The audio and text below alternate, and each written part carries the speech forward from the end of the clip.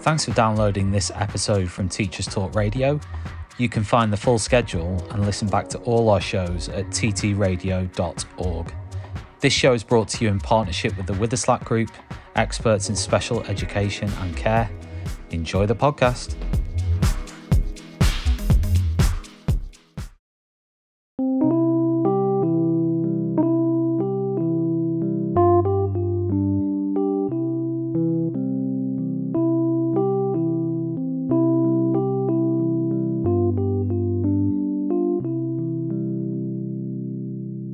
Hello, my name is Fake Head Teacher, and I'm going to give all those head teachers out there some very important tips on how to use your display boards around your school.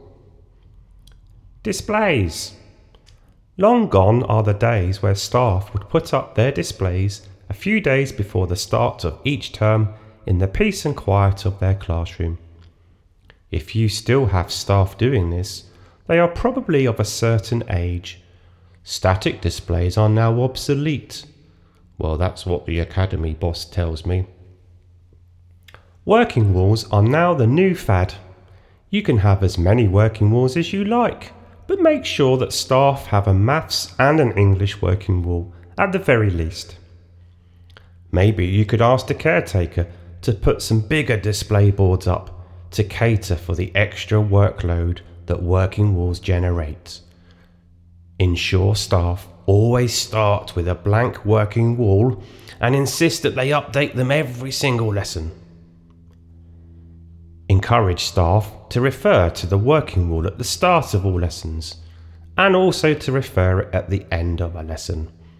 You must add this to your non-negotiables list. All the text that is on display must be handwritten, and sheets must be stuck up at weird angles.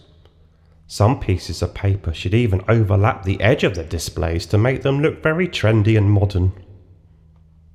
I suggest giving staff some coloured sugar paper and lots of post-it notes to stick up to show how raw and how creative the displays are.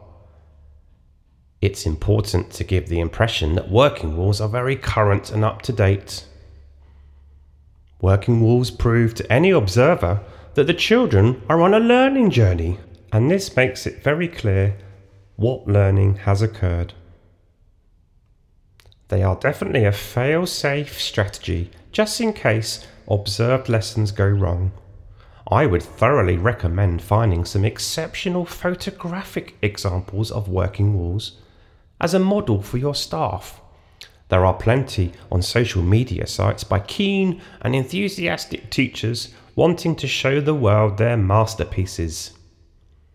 I would also allocate some staff meeting time to walk around the classrooms with staff and critique everyone's working walls.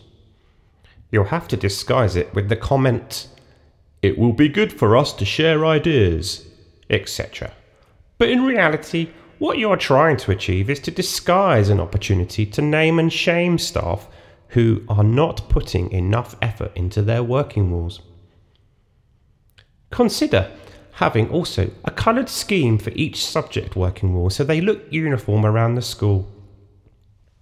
As a result, as children move up through the school, they will associate a particular colour with a subject. For example, all maths working walls could have, say, a blue border.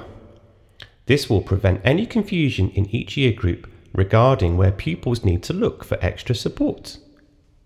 There are so many non-negotiables you can create with your management team to ensure working walls all look very similar and uniform across the school. It's worth spending some time writing these out and displaying them in the staff room so there are no excuses. I would recommend working walls are scrutinised at least fortnightly for maximum policing of the policy. Obviously, support plans must be issued to staff who you have concerns about. After a term, introduce working walls for other subjects too. For example, maybe spelling, science, maybe topic or computing, RE for example. If staff complain that they have no space in their classroom, tell them to use the windows and the doors. Failing that, ask them to split their existing boards into different sections to ensure all subjects are covered. Every week, ask staff to take photographic evidence of their working walls and stick them into books. Again, it's another way to ensure observers see what strategies you have put into place. Just in case, for any reason, observers miss the working walls during a learning walk. You will find that some staff will resist working walls, and they will revert back to static displays that are very colourful and very inspiring, but you must be very wary of this and stamp your authority as soon as possible. It's usually the more experienced teachers that will try this. They will desperately cling on to any scrap of autonomy that they can. Unfortunately, they don't realise that consistency and conformity throughout the school is key. No one should be deviating from the non-negotiables. Nobody. As for communal displays around the school, that's an easy one. I would suggest that each member of staff is responsible for 2 communal displays every half term. Staff will moan. Staff will complain. It's workload, they'll say. However, are communal displays something that you want to do as a head teacher? No, I didn't think so. You must delegate this responsibility to your deputy. They will want to please you and sort it out exceptionally well. They will organise a super timetable for the year, telling staff where and when displays must be done. Communal displays must be static displays. You simply can't get away with messy and trendy looking working walls around the school. Communal displays must show excellence. They must be bright and colourful, and ideally, only work from your talented and gifted pupils must be up for everyone to see. If this means the same pupil's work gets displayed every year, then, so be it. It's all for show. You must prove to visitors that the standard of work across the school is exceptional. Your display board in your office should have lots of data charts and progress sheets slapped all over it to prove to any important observer or visitor that you are on top of your game. However, when a parent wants to meet with you, have a temporary display board full of artwork and writing that you can place in front of it to show them how much you value pupils' work. Maybe consider something on wheels to make the transition effortless, and when parents leave your office, restore the data and the progress sheets display. Something you may want to also consider is to spend a lot of money placing inspiring and motivational quotes on every wall. They look very impressive to visitors. Pupils don't really care about the quotes. They would rather have their work up.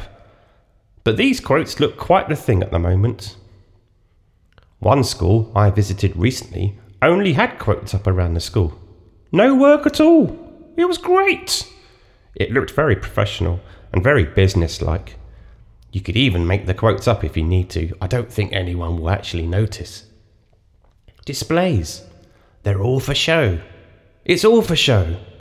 Sort these out and you're halfway there to being a fantastic head teacher like me. Bye.